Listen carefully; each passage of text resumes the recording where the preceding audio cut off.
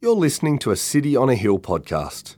We'd love you to use and share this podcast, but please refrain from editing the content without permission from City on a Hill. If you'd like to know more about our church, or if you'd like to donate to the work of City on a Hill, please visit cityonahill.com.au. Let's pray together. Father in heaven, we thank you for Jesus, that he is the reigning, ruling, returning King, and that there is victory in Jesus. We thank you for his victory that was bought for us on the cross. That by his life, death, and resurrection, Jesus has secured life for all who are in him. We pray, Lord God, that now your Spirit would move powerfully in this place, move powerfully in our hearts. That we would be a people who would live to know Jesus and to make Jesus known. And we pray this in his precious name. And all of God's people said with one super loud voice, Amen, amen. Why don't you go grab a seat, and what we're doing, let's put our hands together. Thank you, Dom and band, for leading us so very well. Well, it is wonderful to be with you this morning. A big thanks to Andrew for the invitation. You're in our prayers, brother, with a broken leg. Hope you're doing well. It's good to be here. Wonderful for us to be together as God's people. Easter this year, a special time for all City on a Hill churches where we come together and celebrate new life in Christ and baptisms. I was at Middle Park Beach in Melbourne, and after we'd finished the baptisms, a bloke ran over to me from the cafe, which was right there on the beach, to say hi. His name is Frank. And he saw the sign writing. There was actually, I don't know if you remember that day, there was a sign of the cross in the sky. We were singing. Obviously, there was baptisms. And he said to his wife, I wonder if that's City on a Hill. And he got out from the cafe, ran across to say g'day to me. Well, it turns out that Frank was the very first person to ever be baptized at City on a Hill some 14 years ago. He had since moved out to the suburbs with his family and had come to really just share a word of thanks in all that God had done in his life. Amazing guy, really. Very resistant to Christianity in his adult life, never really been to church. His wife was a bit of a religious goer, but he didn't want a bar of it. And found himself in this place where he was kind of hemmed in all sides in his life. His health was waning. There was some fracturing in his relationships. His business was really struggling. And he shared with me that he got to this point where he drove to, I think it was Port Melbourne Beach, really trying to wrestle with life and not knowing what to do with his life. And really had hit this rock bottom. And as he was there, he turned on the radio and he heard this interview about this church starting in a pub. He'd never heard about a church starting in a pub, which is where we were at the time. And he thought, well, maybe this is some kind of sign. And so he told his wife. She was thrilled to bits, grabbed the 3 kids, and they came along to this church in a pub in Melbourne. Again, quite resistant, hesitant, but he discovered their community that he never thought possible. Realized that Christians weren't all a bunch of hypocrites. And most importantly, he heard the gospel. Week in after week, he'd hear this message of forgiveness. He'd hear this message of life. He'd hear this message of hope. And so about 6 months into our story, actually during communion, he came forward and said, Guy, I'd like to be baptized. Back then, the media thought that we baptized people in beer. We didn't, but it did make for some good headlines. So standing with Frank that day, just hearing all that God had continued to be doing in his life was just a massive testimony of God's grace. And when you think, 14 years back, and of all the people God has rescued, the many men and women and children he has taken from death to life in Melbourne, in Geelong, in Brisbane, it's an incredible move of God's grace. A great encouragement to think about all that God has done, but I hope fuel as we think about all that God has for our future. We are, as we're going to see when we jump into left and right, we are living, aren't we, in this culture of tension and division and confrontation, and it could be easy for us to retreat and to hold back. But we are to remember that we belong to Jesus.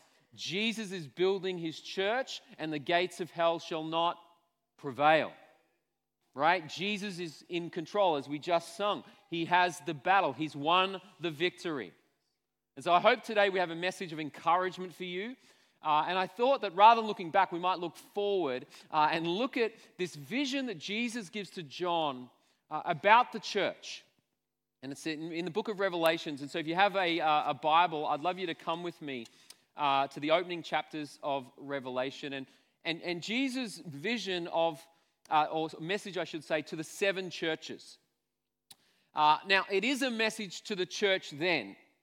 It's important to recognize some of the historical context, but it's also a timeless message and a timely message for us in who we want to be as God's people, who we want to be as the church. And so as we unpack this text, we're talking, or Jesus is talking to 7 communities of faith. They're scattered across Asia Minor at a time when the Roman Empire is dominating the world.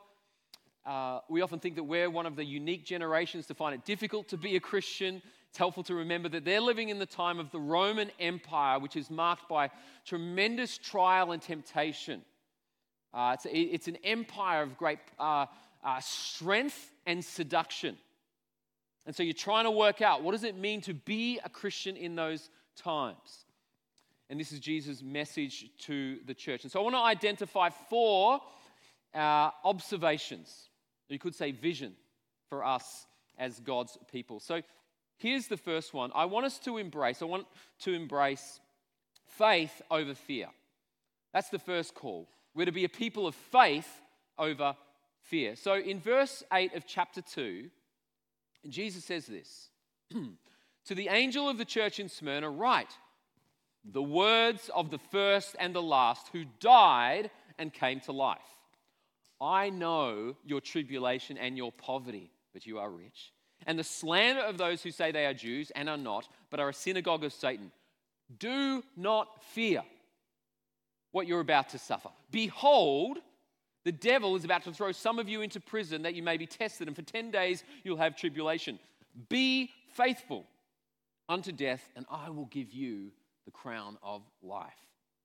Now, do you notice how Jesus introduces himself to the church?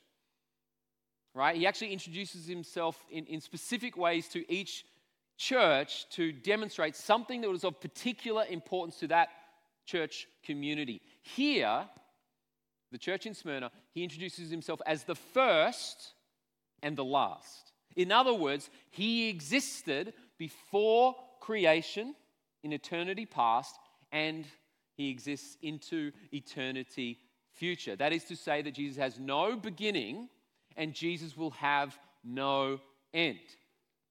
And the eternality of Christ is punctuated by this stunning declaration that we cannot gloss over, that Jesus died and Jesus came to life. Right? Now think about that in the context of the Roman Empire. Right? Kingdoms rise up and kingdoms fall. Emperors rise up and emperors fall.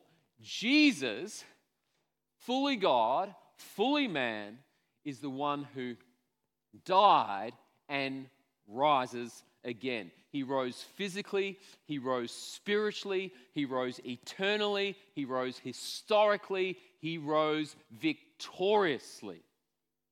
So why does Jesus underscore this for the church in Smyrna?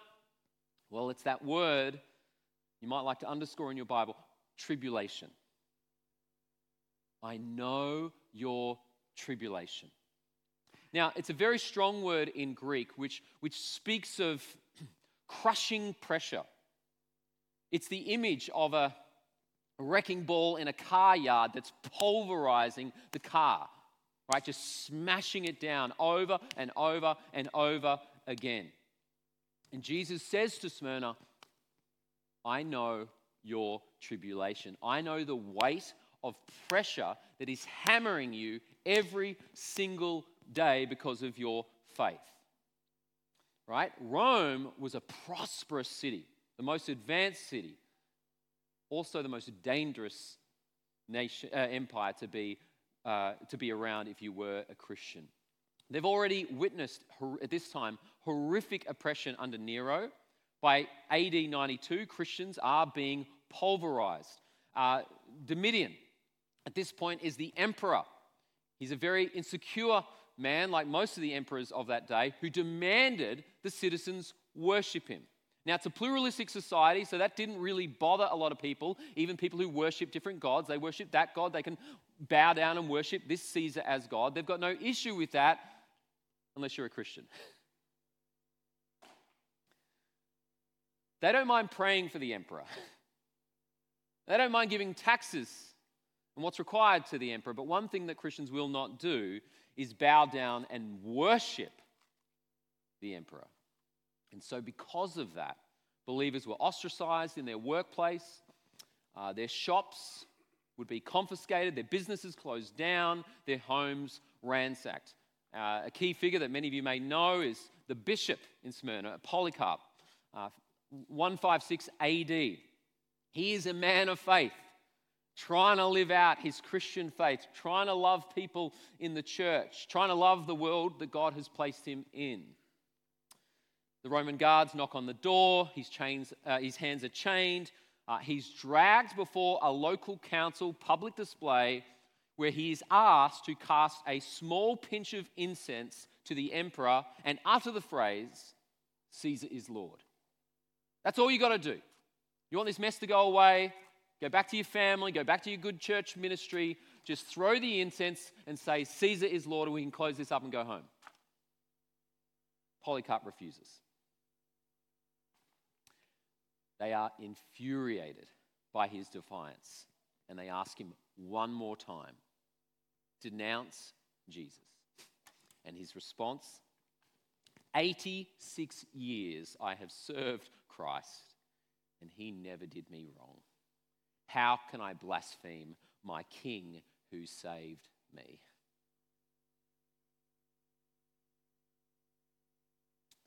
What does Jesus say to the church amidst trial and tribulation? What does he say to you who right now are feeling the weight of pressure? Verse 10, do not fear. Do not fear doesn't mean that you'll be spared from the flames. Do not fear does not mean you'll escape ridicule from your peers or even the dishonor of your parents. Do not fear does not mean that if you pray really, really hard that you'll be spared from suffering. Do not fear means that though you die, yet you will live. Here today, in a nation like ours, it's possible that your name will be slandered on account of your relationship with Jesus. I mean, just this week, we've seen significant heat fall upon 7 rugby players who refused to wear a jumper that they felt was at odds with their faith. You who are in Christ risk losing your reputation in the university. You who are in Christ risk being ostracized in the schoolyard because of your faith. You who are in Christ risk being demoted in the workplace or just not given the right opportunities or the trust in the workplace because of your relationship with Jesus. What shall we say to those things? With a deep breath, do not fear. Remember the words of the Apostle Paul writing to Christians in Rome. If God is for us, who can be against us? He who did not spare his own son but gave him up for us all, how will he not also him graciously give us all things? Who shall bring any charge against God's elect? It is God who justifies. Who is it to condemn? Christ Jesus is the one who died. More than that, who was raised, who is at the right hand of God, who indeed is interceding for us. Who shall separate us from the love of Christ? Shall tribulation or distress or persecution or famine or nakedness or danger or sword? As it is written, for your sake we are being killed all the day long. We are regarded as sheep to be slaughtered. No. In all these things, we are more than conquerors through him who loved us. For I am sure that neither death, nor life, nor angel, nor ruler, nor things present, nor things to come, nor powers, nor height, nor depth, nor anything else in all creation will be able to separate us from the love of God that is in Christ Jesus. How many of you know that is good news? That is good news. City on a hill, don't be driven by fear, live by faith. That's the first word. Second, let's pursue courage over compromise. So moving to the next church, Jesus says, to the angel of the church in Pergamum, write the words of him who has the sharp two-edged sword. I know where you dwell, where Satan's throne is. Yet you hold fast my name. You did not deny my faith, even in the days of Antipas, my faithful witness, who was killed among you where Satan dwells. Interesting. Why does Jesus introduce himself to this church as the one with a sharp two-edged sword? Because throughout the Bible, the sword is a metaphor for God's word, right? It's a metaphor for his truth, the truth. And that is very important because this was a church at war with false teaching and competing worldviews. John Stott says, here a pitched battle was being fought in which the soldiers were not men, but ideas. And so while Jesus commends the church for not denying their faith, he challenges them for allowing false ideas and false teaching to seep into the community of faith. And so in verse 14, Jesus says this, check this out, but I have a few things against you. You have some there who hold the teaching of Balaam, who teach Balak to put a stumbling block before the sons of Israel so that they might eat food sacrificed to idols and practice sexual immorality. We often believe that the modern world is more sexualized than generations before. But we need to realize that Rome flaunted their power and worshipped sexual freedom. One ancient writer from Athens said this, we have prostitutes for the sake of pleasure, we have concubines for the sake of daily cohabitation, we have wives for the purpose of having children legitimately and for having a faithful guardian of our household affairs. Right? This is a very promiscuous society that valued that sexual promiscuity. What happens then when a teacher, a Christian teacher, starts telling them it's perfectly okay for you to follow your heart and indulge those freedoms? What happens to the church when it says, if it feels good, then just do it? Compromise. In the words of Cranmer, what the heart loves, the will chooses, and the mind justifies. Did these men and women go to church and worship among believers? Absolutely. Did they pray to Jesus and tell people that they were Christians? No doubt. But, as Jesus reveals, they had one foot in their faith and the other foot in the world. And here lies a challenging word for us today. Because like the city of Rome, we too are living in a culture that flaunts its sexual freedom and promiscuity. Last I checked, there was twice as many brothels as McDonald's restaurants in Victoria. A landmark study in the Burnett Institute of Australia said 80% of young men watch pornography weekly, and among women who watch pornography, nearly 2/3 view it monthly. And the saturation of sex in our culture is not only reshaping our vision of sex, but also our vision of ourselves. Whether you identify as heterosexual, homosexual, bisexual, transsexual, pansexual, our world is telling us in 1,000,001 ways that sex is more than an experience. Sex is now the ultimate definer of who you are. And so it's not surprising then, is it, to hear of Christians fooling around with sex before marriage. It's not surprising to hear of a Christian girl dating a non-Christian guy. It's not surprising to hear of Christians being seduced by the lure of porn. In the world, that's called following your heart. According to Jesus, it's called sin. And what does Jesus say to us? What does Jesus say to us who are right now succumbing to the seduction of the world around us? Verse 16, one word really. Repent. Repent. Now, the word repent is rarely heard in a lot of churches today. And I think that's because we, like the church in Pergamon, we value tolerance over truth. We don't like offending people, and we prefer to sugarcoat sin and pretend it's okay, but it's not okay. To remain silent in the face of sin is not loving, but profoundly unloving. Do you know what repentance means?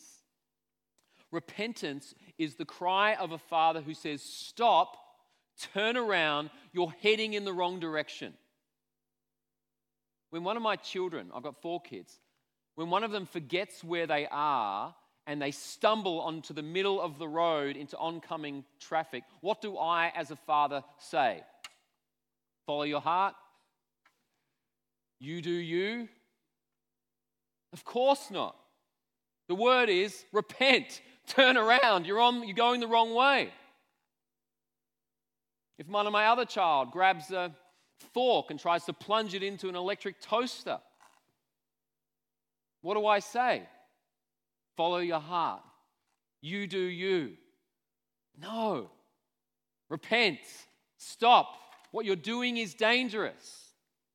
You say, Guy, these are all very extreme examples. Absolutely. But might I suggest that physical danger is far less extreme than spiritual danger? Jesus himself says, if your right eye causes you to sin, tear it out and throw it away. For it is better that you lose one of your members than your whole body be thrown into hell. Are you looking at porn? Repent. Are you sleeping around with your boyfriend or girlfriend? Repent. Are you cheating on your spouse, building your happiness on another person's pain? Repent. Are you listening to the lies of the enemy? It's filling your mind with temptation and stupidity. Repent. Jesus loves you. Jesus died for you. He has done everything possible to rescue you. We can trust him. And his message of truth is life for the soul. So quit living in compromise. Be a person of courage. Third, let's also be marked by adventure over apathy. So up until this point, it might be tempting for us to imagine the church as being on the defense. You know, we're seeking to hold the ground in terms of temptation and trial and tribulation, right? But while the empire of Rome was dangerous, Jesus never ever imagined the church locking its doors and hiding. Look to verse 7 in chapter 3. Chapter 3, verse 7. Jesus says, to the angel of the church in Philadelphia, right? The words of the Holy One, the true one, who has the key of David, who opens and no one else will shut, who shuts and no one opens. I know your works. Behold, I have set before you an open door which no one is able to shut. Do you notice the leading image? It's the image of an open door. Now, what's the significance here? Well, first, it's important to recognize that the open door is the door of salvation. The key of David, which is referenced here, echoes back to a prophecy of Isaiah, where he explains that Eliakim, the overseer of the king's wealth and treasure and blessing, will be given authority to open and shut the door to the house of David. The house of David being the house of God's blessing and wealth and invitation. And it's Eliakim who holds the key. It's Eliakim who opens the door. So what's the point in Revelation? The point in Revelation is that Jesus Christ is the true and better Eliakim. He holds the key that unlocks the door to all the riches of God's kingdom. That had so much significance for the original readers.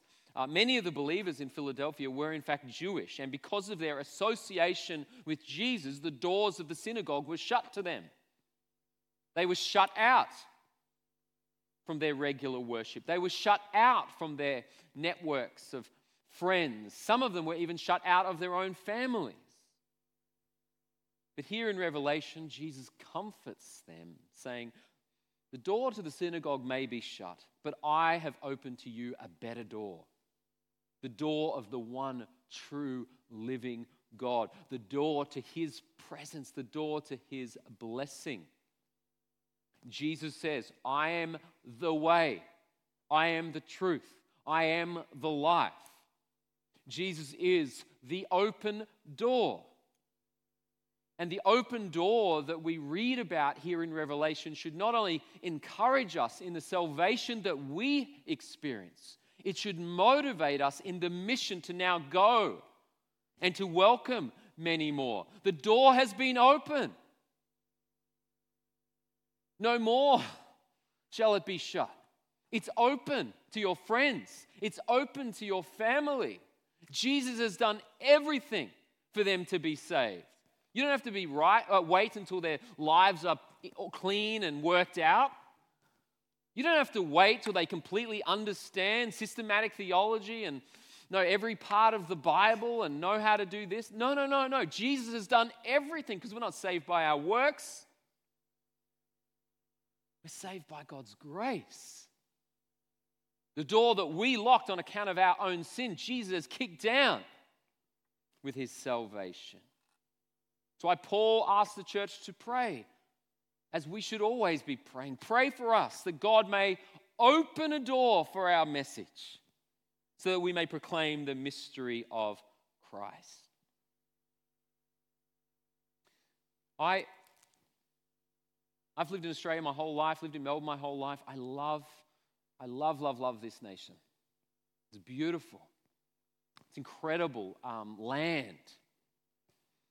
Amazing diversity. People you get to meet from all over the world. So many great memories, driving the East Coast. I love this country. So much opportunity for us. And yet spiritually, most recent research suggests that something like 10% of Australians' population are connected to a worshiping community. That suggests right now 90% of people are not yet in a saving relationship with Jesus. The vast majority of the people you and I rub shoulders with every day don't yet know the goodness of God's grace, the hope of eternity. God has placed, Ecclesiastes tells us, eternity on the hearts of all people. Right? His signature is on their heart, which means there's something within everybody, whether they go to church or not, that says, I'm made for more than this world. And every day they are trying to find the answer to that. And maybe it's their work, and maybe it's a girlfriend, or maybe it's sports, or maybe it's, right? They're trying to fill that. And in Jesus, we see the Word made flesh, life, the one who has hope and salvation. And so we need to step out, don't we? We can't stand in indifference and apathy. We have to pursue the adventure of mission. And we can do that confidently because of who Jesus is and his power to save. Some time back, I was talking with a pastor about a ministry in Southeast Asia. And he told me this story, this remarkable story, really, about a church planter who was sent out to start a church in a village and was getting no fruit, no response to the gospel at all. Praying and preaching, and no one was coming to Christ. And he called up the leader and says, that's it. I quit. It's too hard. There's no response. People are not open to the gospel here. There's no fruit. I quit. Encouraged the guy to keep going. Don't give up. Keep praying. Keep trusting. And the following morning, he felt God telling him to start going to the local hospital and pray for people there. That's what I want you to do. So he trusts the Spirit and he goes to the hospital and he just starts praying. A few weeks go by. What does he see? Nothing. 5 weeks go by of prayer. What does he see? Nothing. 7 months go by of visiting and praying for 6 people. What does he see? Nothing. And then one woman is healed. He's more surprised than her. And as she's healed and this happens, he sits with her and he explains the gospel to her. And he's only got a little bit of time. Well, she's going back, and so he gifts her, obviously, with a Bible, gifts her with some kind of like basics to Christianity, some song charts, and because Christians sing, you should probably start singing these songs, and sends her on her way. Well, 2 years later, he gets a letter from this lady saying, you must come and visit my village. And he puts it aside for a little bit, but she keeps writing. Eventually, 3 years later, he returns the letter and says, okay, I'm coming, I'll come and visit. Packs his bag and he makes the trek to visit. When he arrives, he goes to a rice field, and what does he see? He sees 22,000 men and women and children waiting for his arrival. Who were the 22,000 people? These were the people this one woman of faith had led to Christ. She didn't have a Bible college degree. She wasn't like formally trained. Her life had been changed by Jesus. She'd been impacted by the love of Christ, and she wanted to share that love with her family and friends. City on a Hill, let's not hold back. Let's continue to trust that Jesus is the one who builds his church. The gates of hell shall not prevail. Let's embrace the adventure. Faith over fear, courage over compromise, adventure over apathy. We've got time for one more. Finally, relationship over religion. So perhaps the most striking of all statements is reserved for the first church and the last. In verse 1, we read these words. To the angel of the church in Ephesus write, the words of him who holds the 7 stars in his right hand, who walks among the 7 golden lampstands. Now, the church in Ephesus was born during Paul's visit with his co-workers Priscilla and Aquila. The church tradition actually says that toward the end of the first century, the Apostle John became the pastor of that church, and one of the lifelong members was in fact Mary. Mary, the mother of Jesus, went to this church. Could you imagine how amazing their Christmas plays would have been? Anyone want to play Mary? Oh, great, Mary, great. This church had a significant reputation. Did you see it? Jesus says, I know your works, your toil, and your patient endurance. Like these guys are enduring. They've got their mission. They're moving forward. On top of that, he says, and how you cannot bear with those who are evil, right? So they're not compromised. You've tested those who call themselves apostle, right? They're pushing out false teaching, and they found them to be false, right? So they're theologically sharp. They're together. They're moving forward. They read their Bible. They're committed to orthodoxy. They're getting it right. And Jesus says, I know you're enduring patiently and bearing up for my name's sake, and you've not grown weary, right? This is a church that's got it going. You're like, man, I want to be in this church. I want to be a Christian like this because these guys have got it right. But amidst the many works of righteousness and the many outward signs of faith, what Jesus says next strikes like a hammer. Verse 3. I know you're enduring patiently and bearing up for my name's sake, and you have not grown weary, but I have this against you, that you have abandoned the love you had at first. You've got your Bible in place. You're preaching solid. There's lots of religious enthusiasm. People are sticking at it. But you have lost your first love.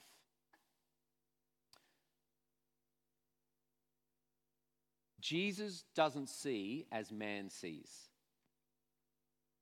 Man looks at the outward appearance. Jesus sees the heart. And he cares for your heart. He cares for your love. He must be your first love. I met my wife when I was 18. She's with us today. Last month we celebrated our 20th wedding anniversary. Yeah, I think that's an achievement. We made it. I must confess, though, Vanessa was not my first love. My first love was actually my guitar. I fell in love with music when I was about 9 years of age. I saved my pennies and bought my first electric guitar when I was 14. She was everything to me. I would go to her in times of joy, in difficult times. I would go to her as well. Such was my love for my guitar that I have posters of her on my bedroom. At one point, I even had an earring of a guitar and a necklace with a guitar around my neck. Truth be told, at night, when the lights were out, I would hold my electric guitar in my bed and caress her beautiful body. She was my first love. But we had our differences. There are only so many times you can play Stairway to Heaven. And in my 20s, I got a little bored and the sparks began to fade. We trialed separation. She moved from my bedroom to the garage. And while I'd take her out for special occasions, those occasions became less and less special. Around 25 years of age, Ness and I were living in a one-bedroom place, and I made the decision to clean up my life a little bit and put my guitar on the market. It seemed right. I'd been neglecting her, and she was keen to move on. But as I handed her over to a stranger, a piece of my heart broke because she was my first love. Is this the perfect illustration to describe what happened to the church in Ephesus? Probably not. But isn't it true that this is something of what can happen to us when it comes to our relationship with Jesus? Think back.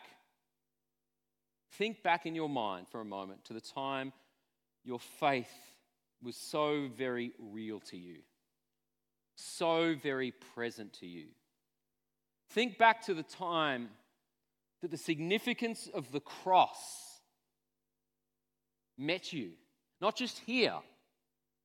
You understood it, but you felt it and you received it. You recognized that when Jesus died on the cross, this was not some distant, abstract, religious ritual. He was dying for you because of his great love for you. In your mess, in your muck, in your stupidity and sin, his arms were open to you.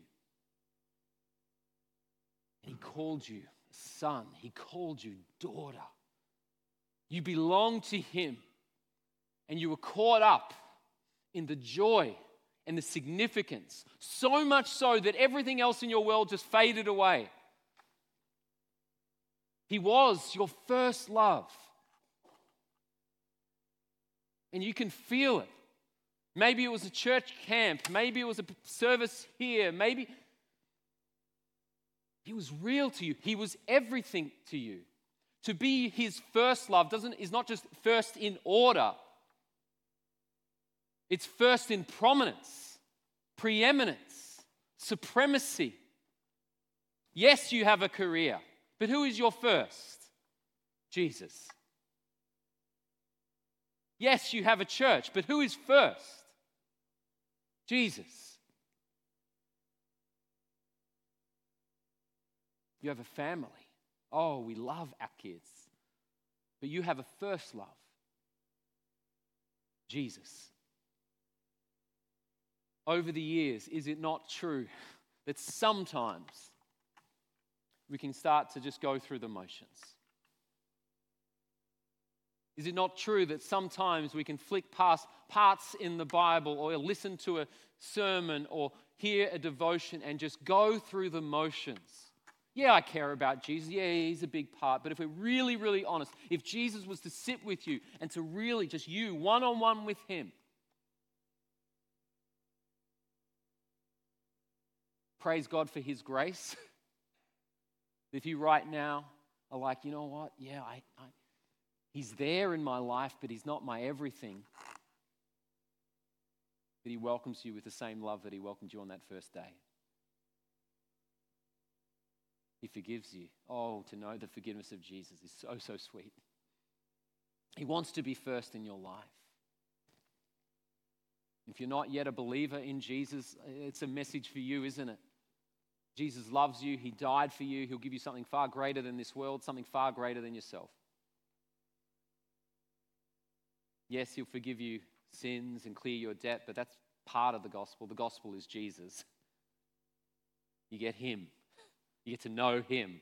You get to embrace God who made you, loves you, has purpose for you, this life and the next. If you are not in Christ, quit giving yourself to this world. Quit trying to find yourself in some random ideology that holds no substance.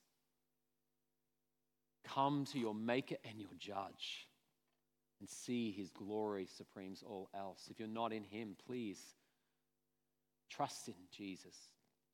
And if you are in Christ today, as the band comes up, may this be a small window of time, a moment and opportunity to receive in thanks Jesus' word, to say, Lord, I confess I have wandered and I have waned. Would you now capture my heart with that first love? Let's pray. Father, thank you for the men and women here and those tuning in online. Lord, with an open heart and open hands, we say that you'd come and meet us like a rushing river. We thank you for the ways that you have been faithful. We thank you that you're good. We thank you that your mercy is alive and new every day. Oh, that we long to love you with all our heart, mind, soul, and strength. Help us, Lord God, to be captured by you and to live for you. We pray this in Jesus' name. Amen. Thank you for listening to our podcast. If you'd like to know more about our church, or if you'd like to donate to the work of City on a Hill, please visit cityonahill.com.au.